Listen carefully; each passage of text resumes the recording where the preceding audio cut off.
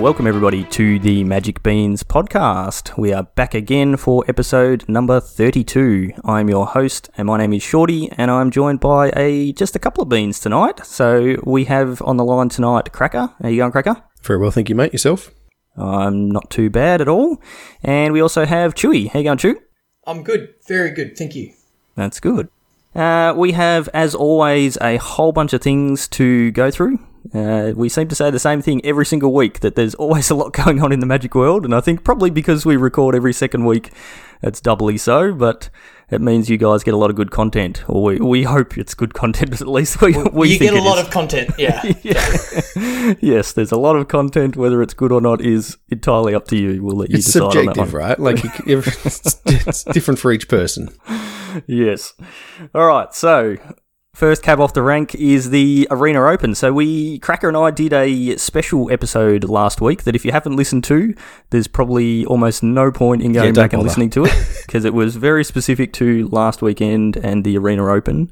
We spent a lot of time talking about best of one, and as we'll get into a little bit later in the cast, that is now completely changed. But Cracker and I, actually all of us, Chewy, you competed in as well, the Arena Open that was on the weekend. So I think, Chewy, you're going to take us through that? Yeah, I entered in it. I didn't really compete in it. There is a difference there.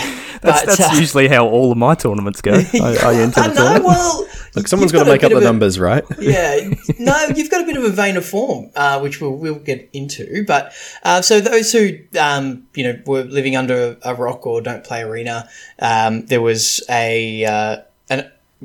an Arena Open, an in-client tournament run last weekend, which was pretty exciting because, anyone who's listened to the last few casts know that we've been, eagerly awaiting that. So it came out. It cost you a bunch of gold or a bunch of gems to enter, and just like any other events in Arena, it was just about getting to a certain number of wins or a certain number of losses as to whether you're still live in the tournament. So day one was best of one. That was what the previous podcast was about. And we jumped in and I played some cycling and I was 2-0 and then ended up 3-3. So my sort of one shot was a bit of a non-event. But Cracker, you had a one shot that was a bit more exciting. I did, yeah. So I got some free time in the afternoon and hopped on with my 20,000 gold and spent it all. I think I had $3,000 left or something at the end of it, but hopped in with cycling and I did a lot better than I expected to. I ended up going 7-2, so I made day two. Nice. Had some, I was pumped to say the least. Yeah, getting there in one shot's pretty good. It was pretty lucky. Nah, skillful. Well, I mean, I've played that deck a lot in Best of One, so I kind of knew what to look for and just felt like I knew a bunch of the matchups really well. And the couple that should have been particularly horrible for me, you get a little lucky, and that's just kind of what happens in any tournament to go 7-2. You've got to. Sometimes it's your day, right? Absolutely. So yeah, pretty happy with how that all turned out for me. I also played cycling, and I kind of had the opposite experience to you, where I had, main deck Ashiox played against me. I had just multiple sweepers and glass caskets, and my opponents were very, very prepared for cycling. So I actually said in our Discord, maybe don't play cycling, and then you went and crushed. So I don't think it had anything to do with the deck. So congrats. Cheers. And then on day two, how did you fare? Yeah, amazing. Yeah, I had So let's talk about Shorty's day one first, shall we? Okay, yeah. And then maybe we'll forget to look back to your day two. Yeah. Day two, I went 0-2 very quickly. Okay. And we can talk about some of the reasons why that may have been. Okay. Well, we'll get to day two after we talk to Shorty. So, Shorty, you in a bit of a vein of form. Like, you had the Red Bull event where you had was it 6-2 in the Red Bull event? Yeah. I think it was 6-2. Yep. Yeah, and then you've backed that up with a making day two of this event. So, like, let's that's not nothing, man. So that's it's pretty good. It took me a few shots. I definitely stated multiple times on the previous couple of casts that this event was going to completely drain me of all my gold. I'd been banking up gold for ages. I had about 93 or 94 grand of gold just sitting there doing nothing. So was more than happy to get rid of all that, and I had to use all of that to get there. I started off the day really well. I was actually 5-1 in my first event, and thinking, I'm in a pretty good position. And just had a really dumb misplay, and then just lost another couple, and that was it. So, and then I went pretty quickly downhill from there. I tried a few different decks. I tried the mono red with Obosh a couple of times, a couple of Winotas. Just rolling dice with Winota, and unfortunately my dice rolling skills were nowhere near as good as my opponents who played Winota. They seem to always have it, and I never did. That is my experience with Winota, and I think every time I play Winota, I think about the judge doing the pre-round one announcement at a PTQ when they say, do not randomly determine the outcome of a match. I think playing Winota is randomly determining the outcome. Yeah, definitely seemed like that. I had one time where I got 3 Winota triggers and didn't hit a single human. So 18 cards, they didn't hit a single human. And you could say that was a little bit frustrating. I've hit 5 lands off my ultimatums a couple of times, so I know how that feels. Yeah, exactly. 18 cards though, that's a long way to go and not hit one human when there's like 10 or 12 of them or something like that in the deck. That's at that point, that's more than a third of your deck.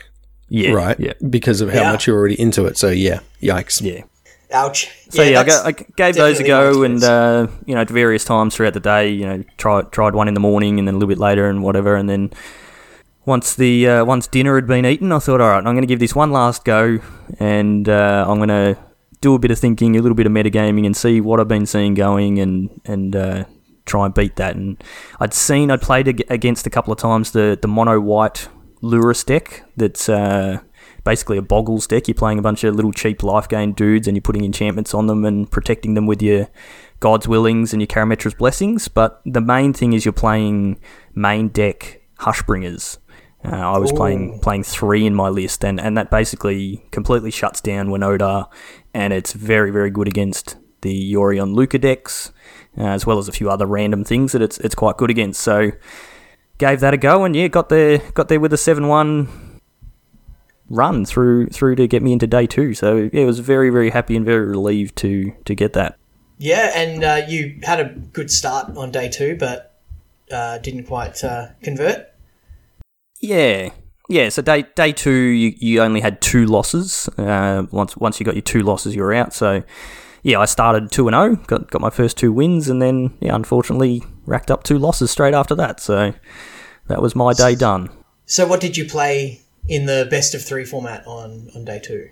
I really struggled with trying to figure out what to play for the best of 3. I think we'd spent so much time focusing on best of 1, and I hadn't been playing that much best of 3. I didn't know what to expect and what to go with, and I ended up just sticking with the mono white deck, juggled around the numbers a little bit and put a couple of things in the sideboard that were in the main deck and that sort of stuff. But I thought, it's a pretty good deck, it's pretty solid, it has those quick draws where you just get off to a quick start and it's just game over.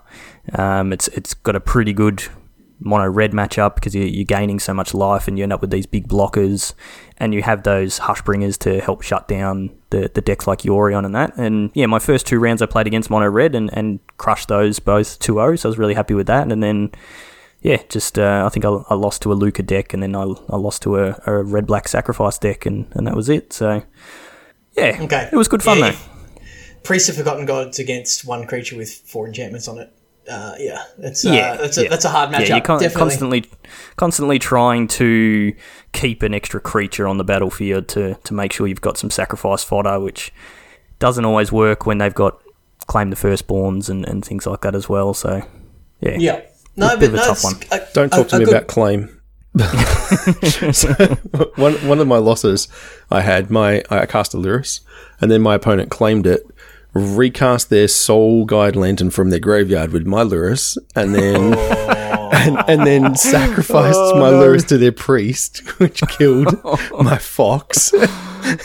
Right, and I had lantern cast against me 4 times in that game. I was a little tilted, to say the least. Yeah, but that's a beating. That just felt just gross. Anyway. Shorty, you said that you had a fun experience when an opponent stole your Obosh. Was that it was steal your Obosh and then cast Deafening Clarion to kill the Obosh? Yeah. My opponent stole my Obosh with their Agent of Treachery, and then went to Deafening Clarion to wipe the board of my little dudes, and didn't realise that it was going to double the damage and just completely wipe their own board as well. And I got the nice little oops emote from them. I think they didn't quite expect that. Nice. But they still won the game, so it just didn't matter. Maybe we need to have an evergreen topic, which is just read the card. Yeah. That's great. So you've mentioned Agent of Treachery there. I don't think we'll be worrying about Agent of Treachery stealing your Obosh for not for a little while anymore. To come. So we mentioned on the cast last week, just sort of at the start of the cast, that there was going to be a banned and restricted announcement coming up at the start of this week, June the 1st, and it came out. So Cracker, do you want to give us a run through that one? Yeah, certainly. So in Standard, Agent of Treachery is banned. Fires of Invention is banned. In Historic, Agent of Treachery is suspended, and Fires of Invention is suspended. So, a lot of speculation from everyone as to what they would do. It seemed pretty clear that there needed to be a couple of targets. I think everyone was just really sick of turn 4 Agent stealing your thing from, a couple of different angles. So, there was both the Winota decks and the Jeskai Allurian Luca decks. But the other thing that happened was also a Companions rules change. So that one's kind of interesting. So basically, if you played with Companions, you know that it started in your sideboard and you could just cast it at any time you could normally. But they've changed the ruling now so that you, at sorcery speed, can pay 3 generic mana to take your Companion from your sideboard and put it into your hand. And then you cast it as per normal. So they have nuked it, basically. They've added a commander tax. They've added a super commander tax. Well, this does a couple of things, right? Obviously, it slows them down because you have to, often time walk yourself to get your commander. But putting it in your hand opens it up. And this is particularly for the Historic, Modern, Legacy, Vintage. You can be hit with a Thoughtseize now, where your Companion was always sort of just protected from that in your sideboard, not being able to use hand disruption to stop someone from casting their Lurrus or their Urion. So I think that's an interesting change. It makes me wonder, are all of the Companions 3 mana undercosted straight out of the gates? And that was half of the problem. I don't know, but it's probably not going to be the last change to Companions that we'll see ever. Now, I think it'll be the last change we see in this set, but I think they will reprint Companions because... Yeah, I reckon they will too. They need to, just like Planeswalkers. And, was printing them a mistake is a whole other topic, but I think they will print more of them, and the rules will change at some point again, as they have with Planeswalkers as well. Like, remember people playing Jace Beleren as a way to kill Jace the Mindsculptor because they were both Jace under the old legend rule and things like... Yep. Well, they changed like the targeting of Planeswalkers with spells and that sort of stuff, like attacking the Planeswalkers, redirecting.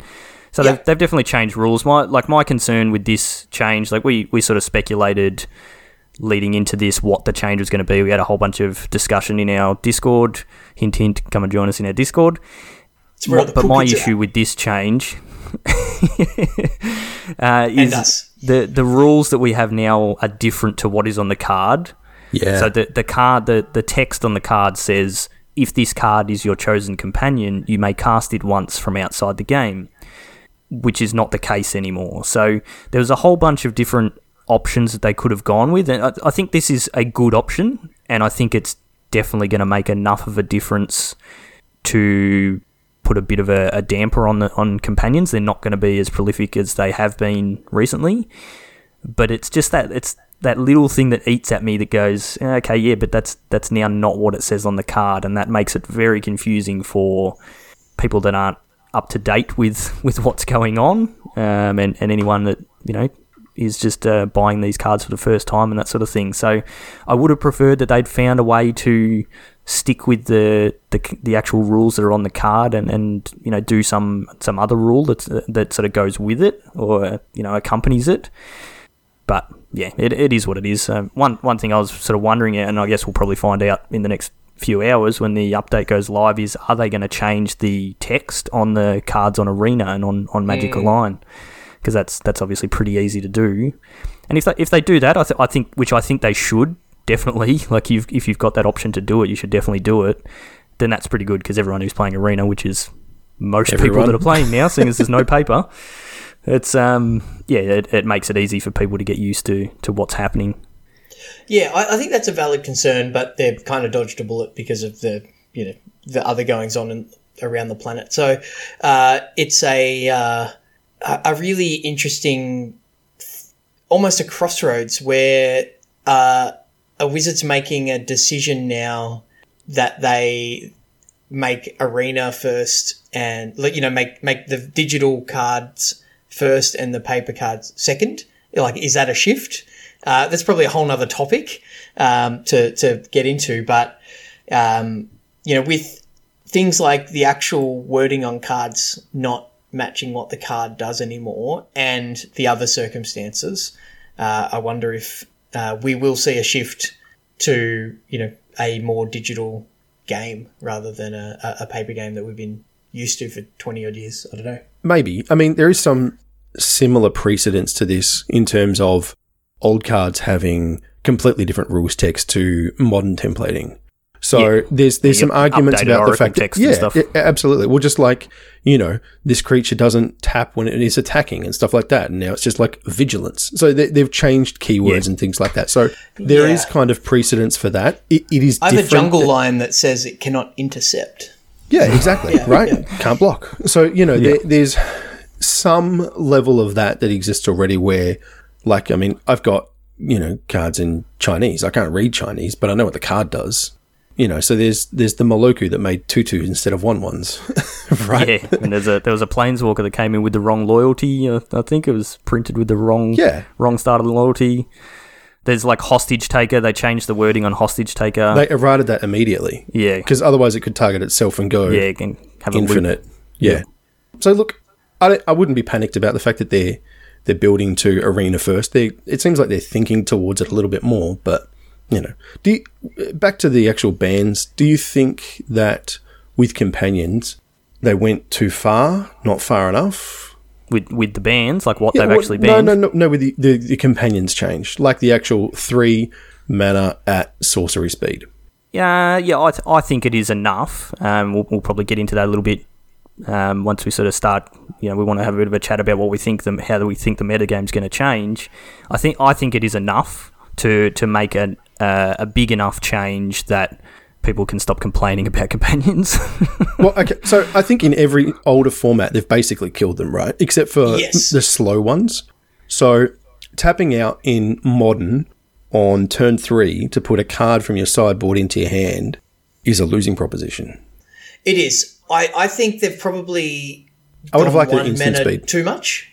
No, instant speed... Yeah, that'd be broken, especially because you can't interact with it. It's not an activated ability.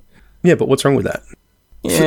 Three mana. It leads to issues. Yeah, if you've got because but you can do something with my mana, right? Yeah, but you can do it at any time. So if, you know, I thought sees you, and you've only got one card in your hand that I know you really want, and you just go, oh, I don't want to discard this card, so I'm just going to bring in my companion or whatever. Yeah. Or similarly, it gets around Thoughtseize. You know, if I've got a Thoughtseize.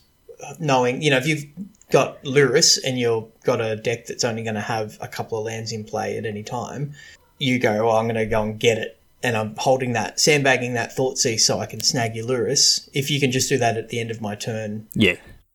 Yeah, instant speed would be nice, but I think it would lead to problems. Which maybe. Yeah. I'm just floating it out there. I'm just curious as to, like, is that too far? I don't know. Yeah.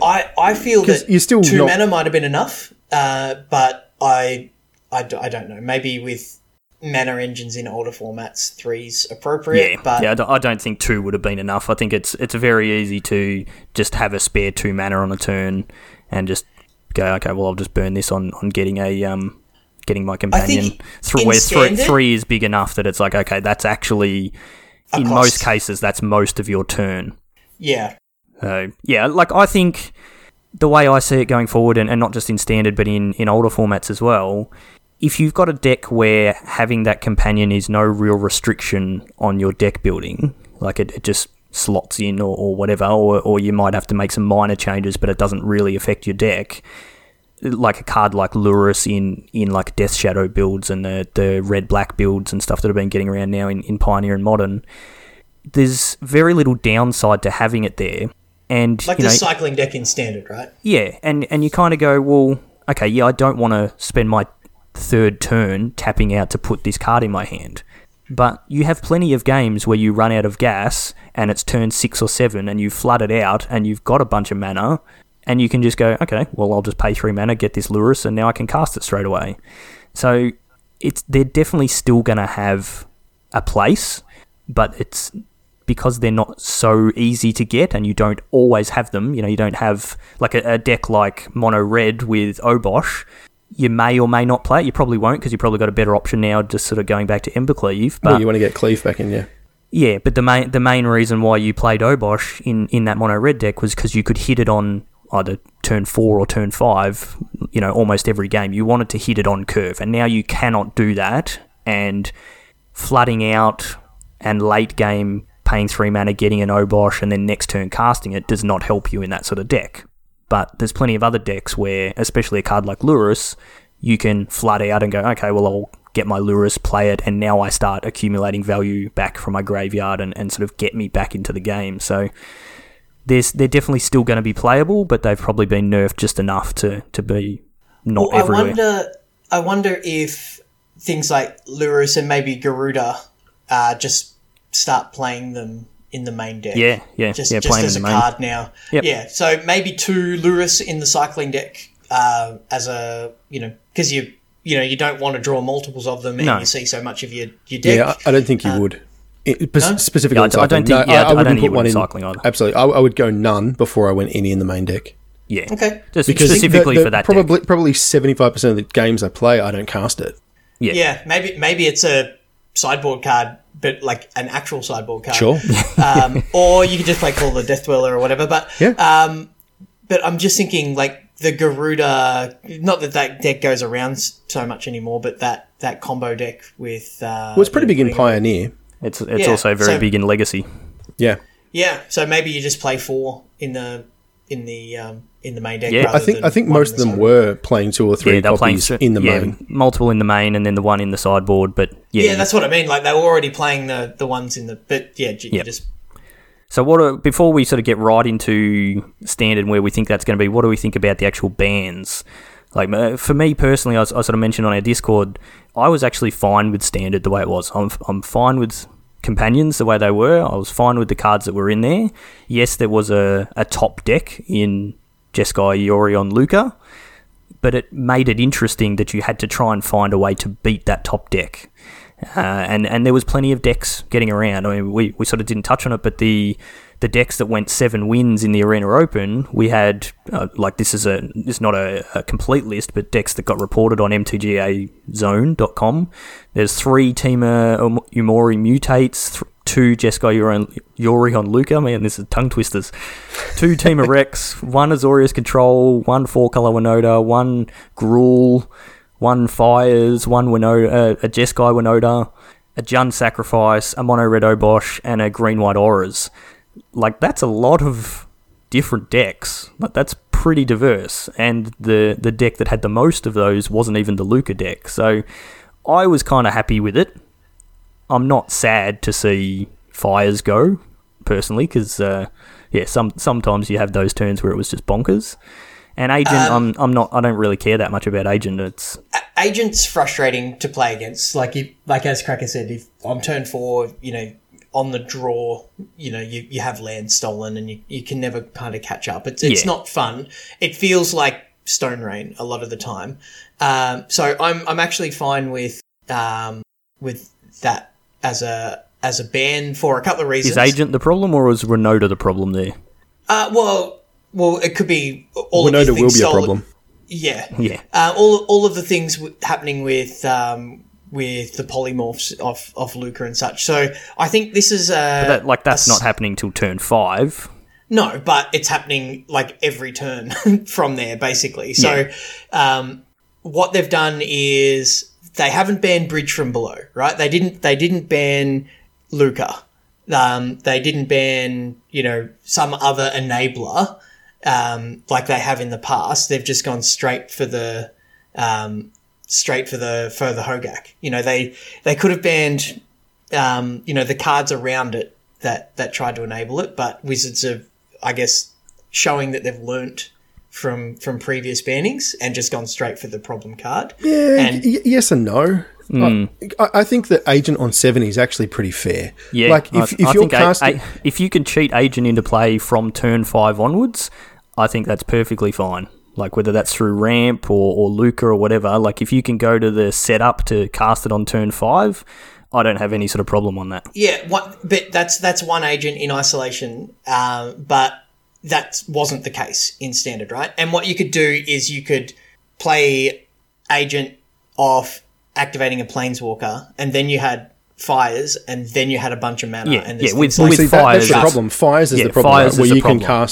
Where you can cast Luca, sacrifice your 0-4 wall, get an Agent, steal their thing, play Yorion, bounce everything, have all your mana available, cast 4 more spells, steal their thing again. And that's Fires. That was the problem. And that's on turn 5.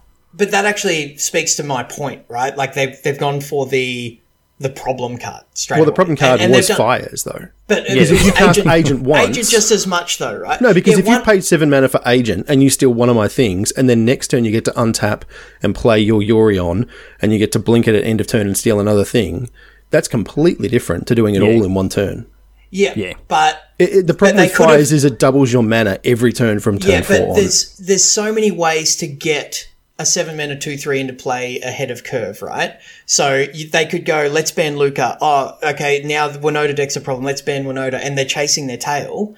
That's what happened with Hogak, right?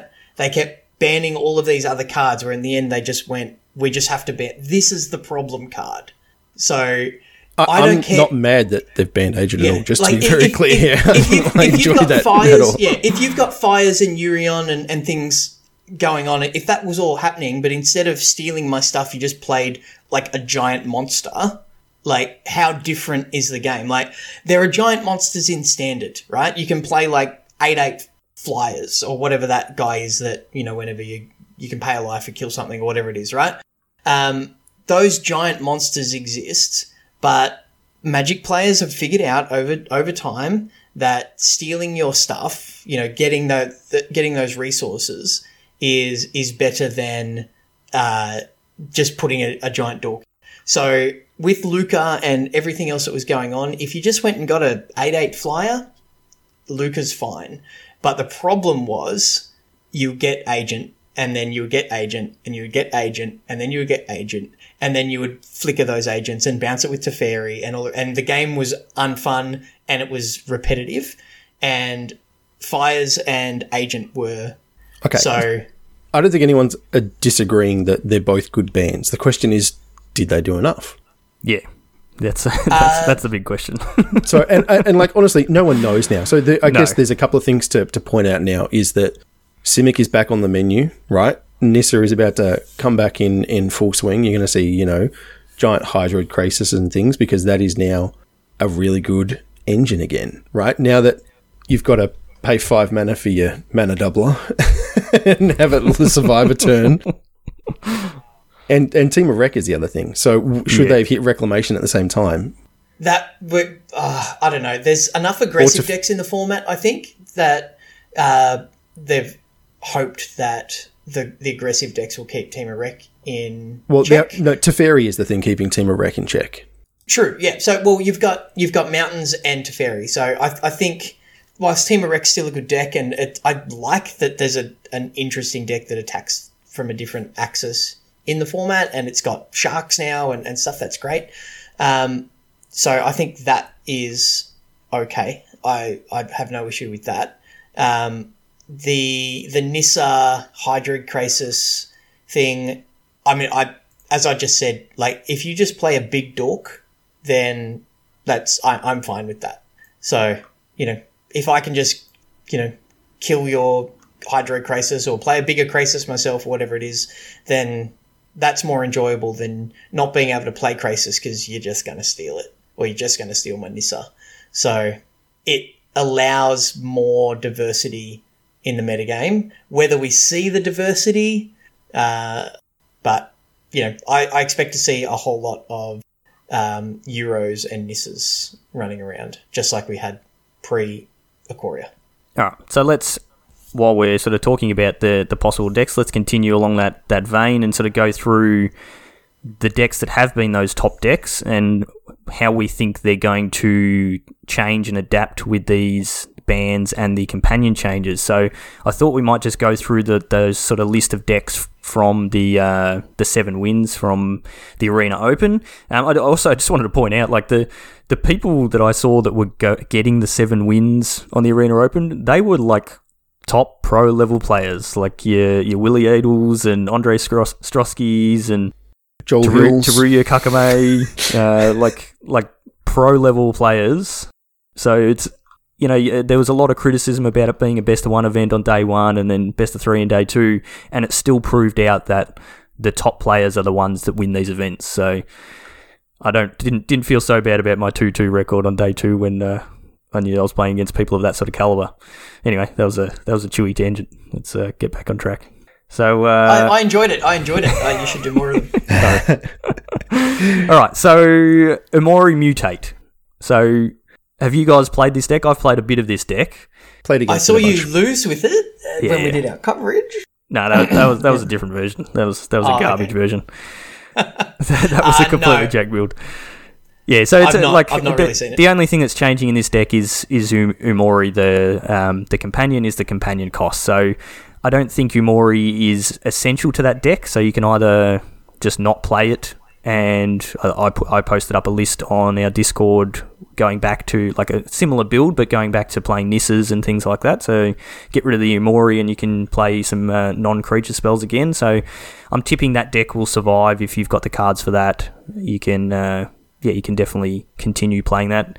One thing to note is your Auspicious Starix, which is the one that flips cards off the top of your library and puts your permanents into play. And that will also put Nissas into play, so it's not just creatures that come out from that one. So that's pretty handy. Oh, good. Free Nissas. Perfect. Yeah. Yeah, look, it'll hurt that you have to pay retail price on your creatures now, but, it was only saving 1 across each thing, so it didn't, a huge hit, I wouldn't think. No, it didn't seem to make a huge difference. Plus, you get spells now, right? So there's that upside too. Yeah. So obviously the Yorion Luca deck, 2 of the main cards from that deck are gone. So that certainly hurts. I could see that deck just going to straight blue-white and just playing blue-white control. And just putting... Oh, yeah. Just being like PV style, whatever the iteration is. Yeah, and still probably play 80 cards and play Yorion, because it's the sort of deck where you want to go to the long game anyway. So you don't, because you're not trying to do the combo, you're not needing to hit Yorion on turn 5. You can just play the long game and control the board and control the game, and then at some point you've got a spare 3 mana and you get your Yorion, and then the next turn you cast it and continue on with your game. So yeah, I highly doubt that the Jeskai version is going to continue, but yeah, probably a blue-white. We mentioned... I reckon you'll see Esper, actually. Black gives you a bunch of good tools for that kind of build. Yep. Yeah, I guess if you bounce your Oath of Kaya, that's always nice. Yeah, you get some good planeswalkers in black as well. Ashiok and that kind of stuff. There's some pretty good kind of Liliana if you're trying to go really late. There's some good 6-mana options there, so...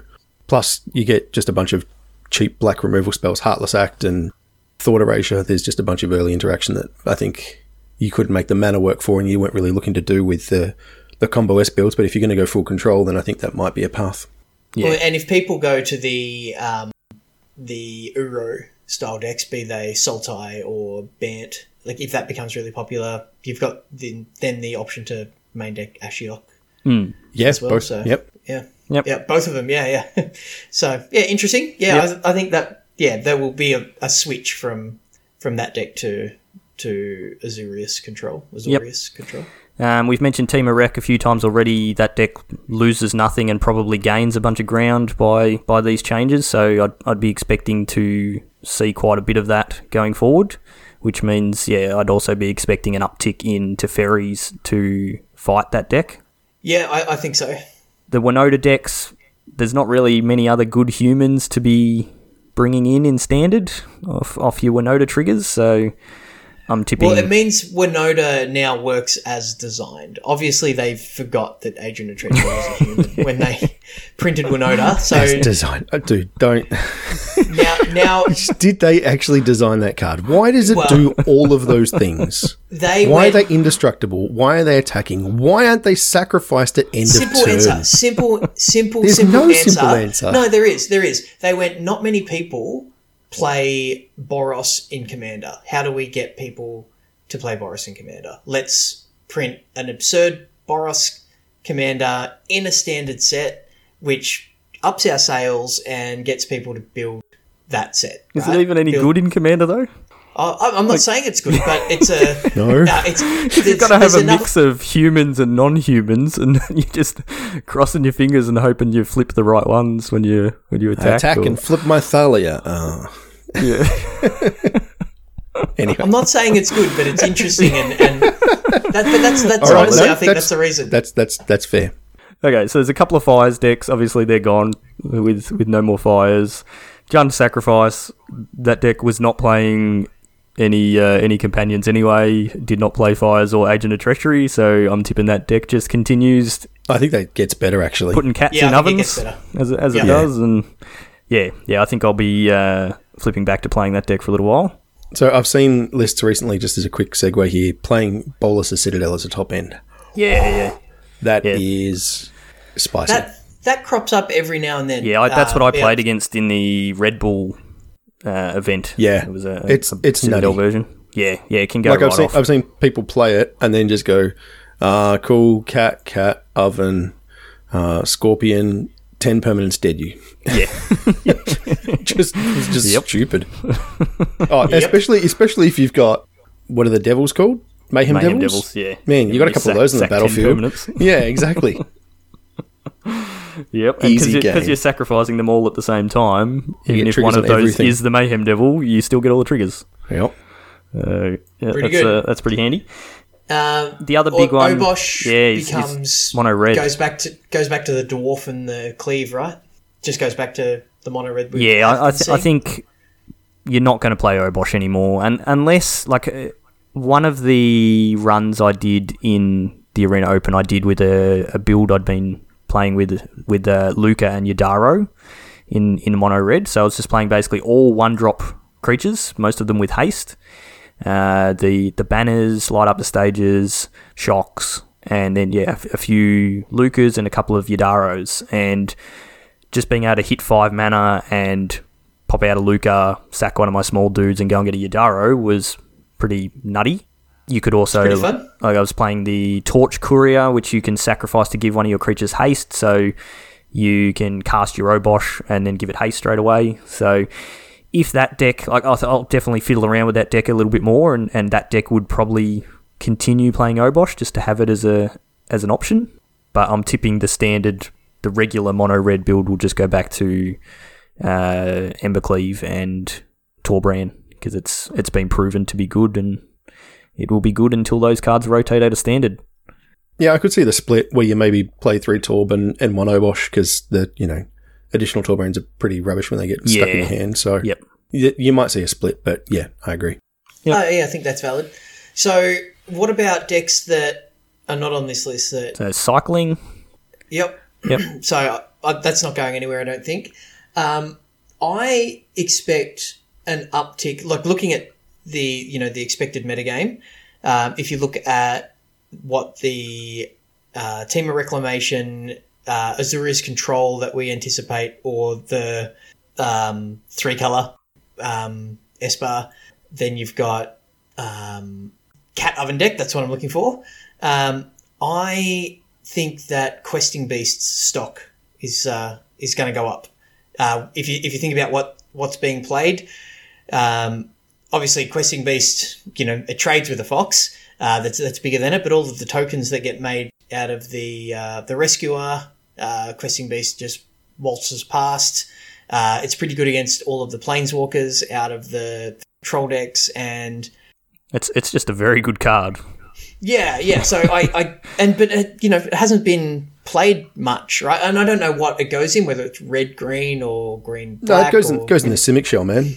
Right, the one we were talking about before with Nisses and Krasis and Urus and stuff. It's a pretty good card to mutate onto. I think you just end up with just another big mid-range pile. We haven't seen one of those in a while, and I wouldn't be surprised if we get one back again, whether it's Bant or Teamer or but it's some blue-green base. Yeah, but there could also be just green-based. Well, there's also just mono-green Stompy as well, right? Which we have been getting around. And the Gruul deck that, like what J-Mud played in the last, last league. Yep. And so, I just like looking at all of these lists and just out of this discussion, like I just went, I'm sleeving up Questing Beasts. Yep. So we spoke about it a little bit before, but cycling, what do we think with that? Like, I know, Cracker, you play cycling. Chewy, you've played a lot of cycling, and a few of the guys in our Discord play a lot of cycling as well. Are you keeping a Lurrus as your companion? Are you completely ditching it? What are your options? Are there 3-mana permanents that you want to be bringing in instead of Lurrus? Like, if you get rid of Lurrus as your companion, do you have other options? I don't know enough about the deck to sort of know what to do with it. In best of 3, I would be tempted to play the 3-mana 2/3 guy that taps stuff. The Snare Tactician?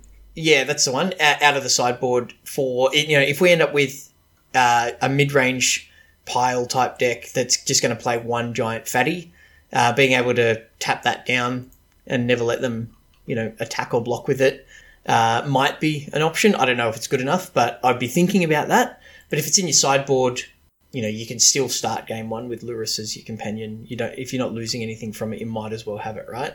Yeah. If there's no downside to it, then you might as well. Yeah, I don't know. I need to play some games. Like, the idea of Yadaro is interesting, but you also have a limit to how many 2-mana cyclers you can play in that deck. So I don't know whether that's quite good enough, but it might be. There's some room to explore, but the core engine of just 1-mana cyclers into Zenith Flare is too powerful to go away. Yeah. Zenith Flare it's not like tier 1 all the time, but it'll have its moments in the sun where it's the best deck again. It'll be there in best of 1 for a very, very long time. Yeah, for sure. And because I will be playing it until it rotates.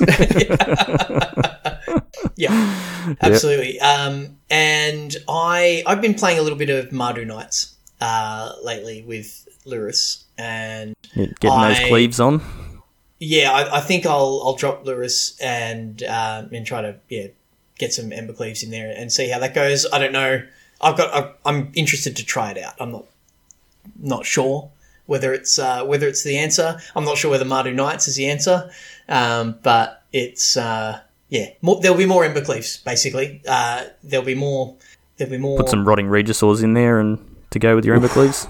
Yeah, exactly. Yeah. So. Yeah. Love it. Oh, I'm excited by that. Yeah, fair enough. It's almost like a mini rotation. So, look, go ham. You'll find out in the next couple of weeks what shakes out of it. But yeah, well, yeah. Speaking of that, so we do have coming up in a couple of weeks the first of the replacement events for the Paper Players Tours. So they announced a couple of weeks ago. I think we mentioned it very briefly, but we sort of didn't go into it, that they were scrapping all major paper events for the rest of the year. And this is the replacement for those. So probably the most popular announcement Wizards have ever made. Like the social media zero sarcasm response to this was absolutely overwhelmingly positive. Everyone was positive. Everyone loved it, especially the cuts in the prize pool. Everyone loved that. They did. But it's look, like you could completely scrub out of the event and still get like $250, right? Yeah. So, it's the expected value is actually higher in this event than Stop enough. Come on. And you can do it in your tracking pants on the couch. Come on. Yeah, I tried playing the Arena Open in my pajamas. Didn't end well. But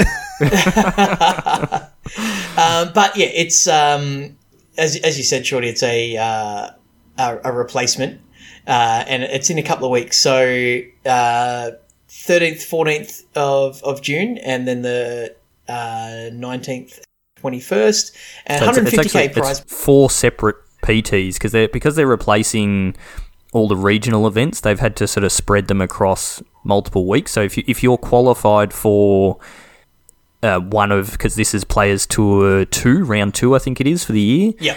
If you were qualified for those, you can play in one of these 4 events. So you just pick which one you want to play in. So I'm tipping you're going to get a lot of people that want to play in the later ones so that they can see the metagames and all that sort of stuff. So the first couple might be a little bit small, but that might not be a bad idea to actually get in on the early ones. A long time between those events, man, to... Yeah, and a whole set coming out. Yeah. But yeah, and then there's a Mythic Invitational in August as well with for 250,000 prize pool, which is pretty exciting. So, the high level tournament Magic is different, I guess is the takeaway. Like whichever side of the fence that you sit on, there is a high level Magic is continuing. It's just changed. Change always causes a bit of pain. So people will, be upset because, Wizards weren't able to look through their Sorcerer's spyglass into the future and predict that there was going to be a global pandemic. And I mean, you could have gone through peer through mists or something, man, or Future Sight or Future Sight. Yeah, sorry, it's the first thing that came to my mind. So yeah, and these all come up to the grand final. Which is a $250,000 prize pool. So yes, the prize pool is reduced to what people have been used to, and that is I understand that that's something that needs to be considered, but it's still decent money. And if we see the Arena Opens where you can win $3,000, $2,000 US, $3,000 Australian. On a Saturday $4,000 Australian. $4,000 Australian. Yeah. So, if they're putting the money from the Mythic Championship, Pro Tour, Players Tour, whatever it's called, into other avenues, then that's fine. But it's I'm happy for them to spread that money into tournaments that I can actually participate in and have a chance of winning some of, because I'm not participating in any Players Tours, that's for sure. Yeah, exactly. It is different to a Players Tour in a lot of ways. Yeah. Like, not only, everybody's going to be doing it from their couch and whatnot, but it's 15 Swiss rounds and there's no limited portion. It is just 9 rounds of standard on day 1 and 6 rounds then cut to top 8 on day 2, all standard all the time. So it's a different format than what we're used to seeing in almost every sense. So it's new, so it will have a bit of interest, and I'm sure Wizards will learn a little bit from it. And the second half of the year, I don't expect it to remain the same. They'll take learnings out of that. Hopefully they manage some good coverage. If it's all arena, it's all good coverage, but how they stream games and such, I'm not sure how that's going to work. Yeah, they haven't actually said, like, if you read through that announcement, they haven't actually said that they will be doing coverage. They haven't said that they're not either. But they also haven't said how they're running the tournament.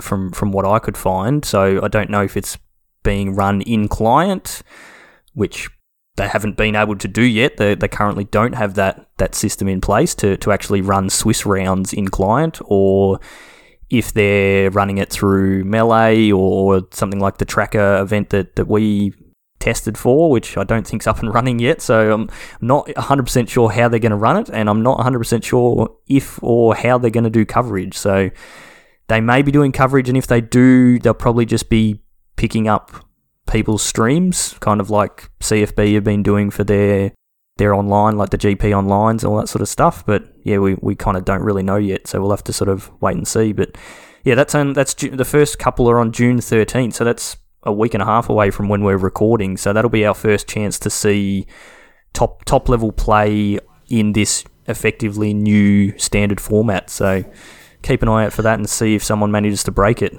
Yeah, and we'll have the replay going on my birthday on the following Tuesday. Yes, Nice. yes, we will. Yeah, pretty excited about that. So to go along with all the other millions of things that we've had in these last couple of weeks, there was some more new products because everybody has so much disposable income these days. Well, so speaking of disposable income, I hope you've got all of it. Speaking of mortgages, I hope you want to double it. hey. There's a new set coming out called Double You Masters. want both my kidneys? Yeah. Both my kids. I've got 3. So I'd happily trade 2 of my kids for a box of Double Masters. I can edit that out, can't I? No, we just don't tell them which two. It's fine. Our wives don't listen to this anymore anyway. No. So yeah, Double Masters. Not a lot of information about it except for the fact that there's now double the rares, double the box toppers, double the price. Boxes More than double the price I've seen. Yeah, but the boxes are actually pretty close to price to what Ultimate Masters was when it came out. So they're looking to be about $300 US. I've seen them in Australia, I think, for $450. Was I saying? Pre-selling for $450. So the Expected pre-sales have been. $5. Yeah, they've been listing them at $500 with a $50 discount for pre-sale, so 450 Australian bucks. Yikes!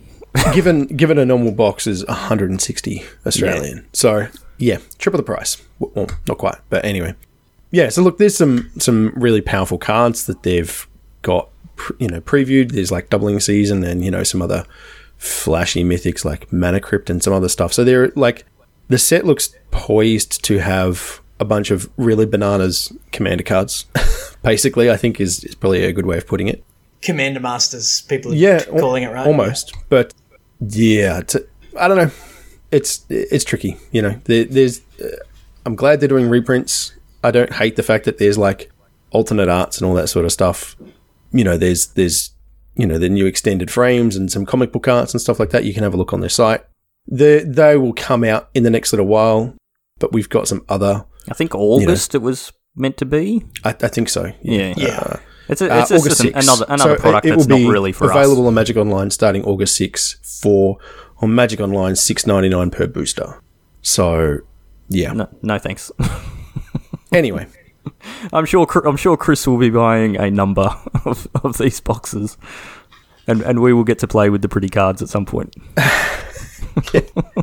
That's it. Fingers Speaking crossed. of pretty cards, there's a new Secret Lair. So there was a lot of talk about fetch lands, and people were happy that fetch lands got reprinted, but unhappy that fetch lands got. No one was happy about that at all. You didn't let me finish my sentence. So like, hey, we're going to reprint fetch lands. It's like, yes, that's great, and then it's like tricked you, right? So it's. But the next Secret Lair is a little bit more exciting, shorty. What's it called? Mountain Go? Yeah, so there was 5. Well, it's another dropped again. mass drop they're calling these ones, right? This is the summer super drop of Secret Lairs. Woohoo! Yeah, there is full sleeves, the tattoo pack. So there's five really cards cool. in that. Yeah, they're all tattoo art. So there's a Pithing Needle, an Inkmoth Nexus, a Spell Pierce. Looking at small art, and I can't read what the cards are. There's a Eternal Witness, and what's the other one? I've lost it. Oh, no, I'm in a queue now. That's not what I want to be. Blood Artist, that's the other one. Blood Artist, yeah. There's Can You Feel with a Heart of Steel. This is one that's right up Chewie's alley. You got some Darksteel Colossus and an Arcbrand Ravager and Walking Ballistas, things like that. They actually look pretty cool. They're like big mech type arts on those ones. It's similar vein to the Hangerback Walker Godzilla tree, right? Yep. Yeah. The Path Not Travelled is a Planeswalker one where they're all weird, like they're Planeswalkers, but the art is different. Well, they're not weird. They're all different. So, like the Ajani, for example, is now like he looks like Cable. Yeah, they're like superhero from Marvel, type and so like Domri looks like Indiana Jones, and there's so they're drawing inspiration from other media. Is it Tamio San Diego? Is that what I'm seeing here? Like, where in the world is Tamio San Diego? Could be.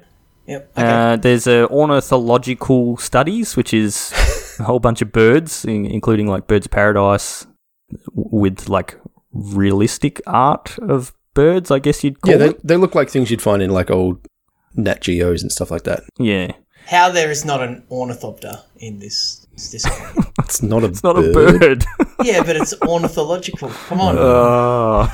And the last one, Mountain Go. It's got lightning bolts. Yeah, so this is 4 lightning bolts with 4 different arts.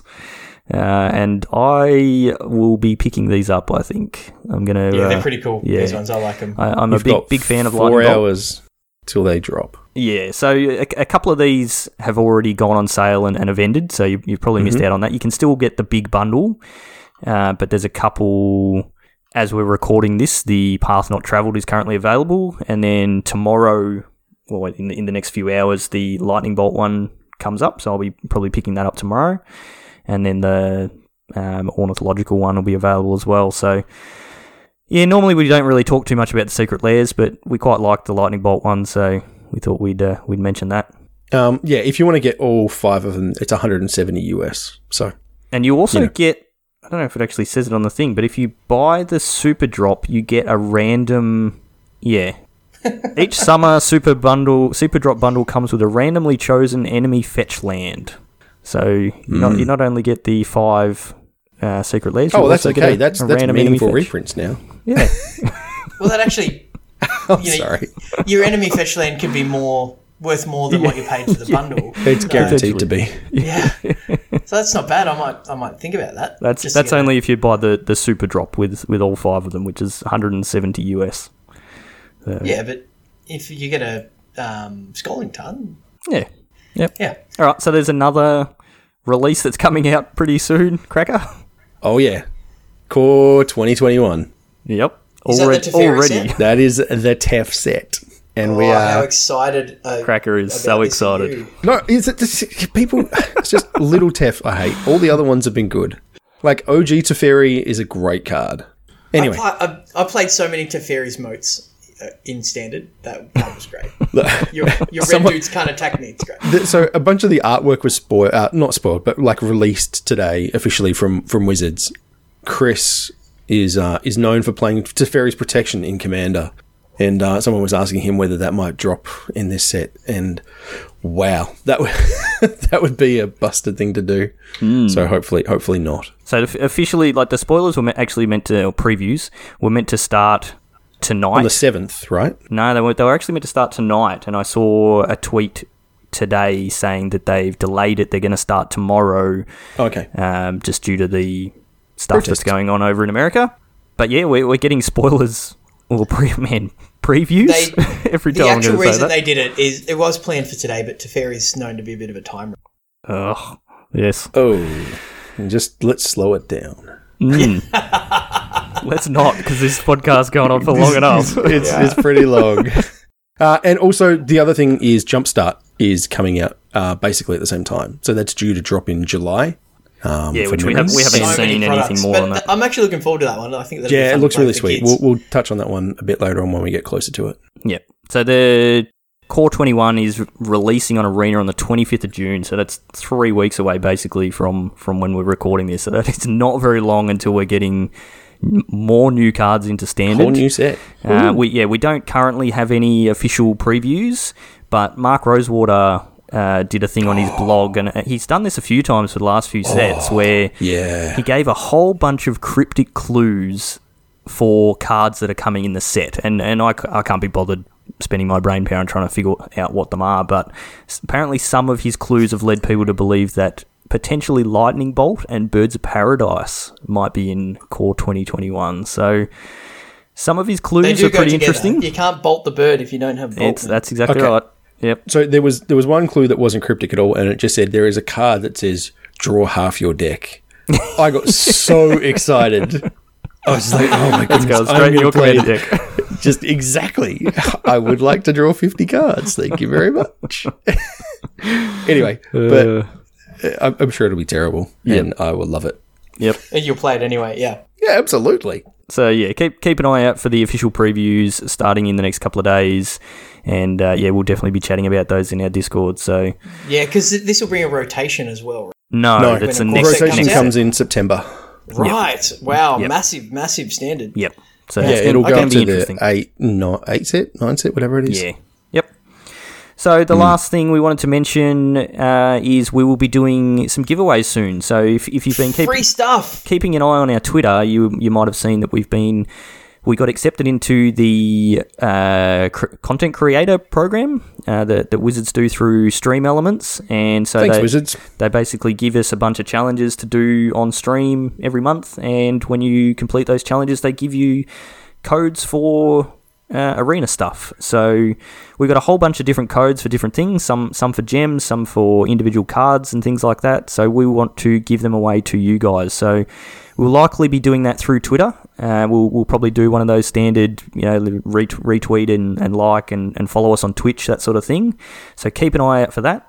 Because for everyone loves free stuff, and we will be giving away as much as we possibly can. So keep an eye on that. And I think that's going to do us for tonight, unless there's anything else you guys wanted to drastically get in there. Oh yeah, 5-1 on the league ladder. Thank you very much. No, we weren't going to mention the league tonight. Oh, sorry. I'm really looking forward to commentating. Yes, I too am really looking forward to commentating our league finals. So yeah, our league, as we mentioned every episode, is currently underway. We've only got a couple of weeks left for this current league. Which is a good reminder for everybody that you need to get cracking and get your matches done, especially Polywaffle, who's played 0 matches so far. Come on, mate. Just hopeless. So, yeah, Cracker is sitting pretty on the top of Group B with a 5-1 record. How? Somehow. How? It's the group of death. I don't know. It is, yeah. What's going on? You're just proving that you're actually a good Magic player, Cracker. Oh, no. And I am doing a very good job of proving that I am a very poor Magic player with my 0-5 record. Listen, man, you can't take the box topper, okay? We've talked about this. You can't have the Godzilla. Just tanking on purpose. That's it. Just wants the shiny card. Yeah. Because Shorty loves foils so much, right? But yeah, it's been good fun as always. So yeah, we will be finishing this league up in the next couple of weeks, and then we will run our finals, which we will stream and commentate like we did on the last one, and then probably not long after that we'll kick off a new league. So yeah, come and join us in our Discord. That's definitely the best place to have a chat with us and get in on giveaways and things like the league. So you'll find our link to the Discord in our show notes and on our Twitter and Facebook and all those sorts of places. So yeah, I think that'll do us for tonight. Like I said, come and join us in the league. Come and join us in Discord. If you want to buy some physical cards, you can head to mtgcardsales.com.au and use the code BEANS15 for a 15% discount. You can find us on YouTube, Facebook, Twitch, and Twitter. Just search for Magic Beans Cast on all of those places, and you'll find us there somewhere. If you want to get a hold of me, I am at Peace Inc. Chewy, you are? At Chewy MTG. And Cracker? At Joel Hill _ Very good. So that'll do us for another week. Thank you, as always, for listening, and we hope that you're taking care of yourself, especially if you're over in the States at the moment. It's a little bit crazy over there, so definitely take care of yourself and stay safe, and we will see you next time.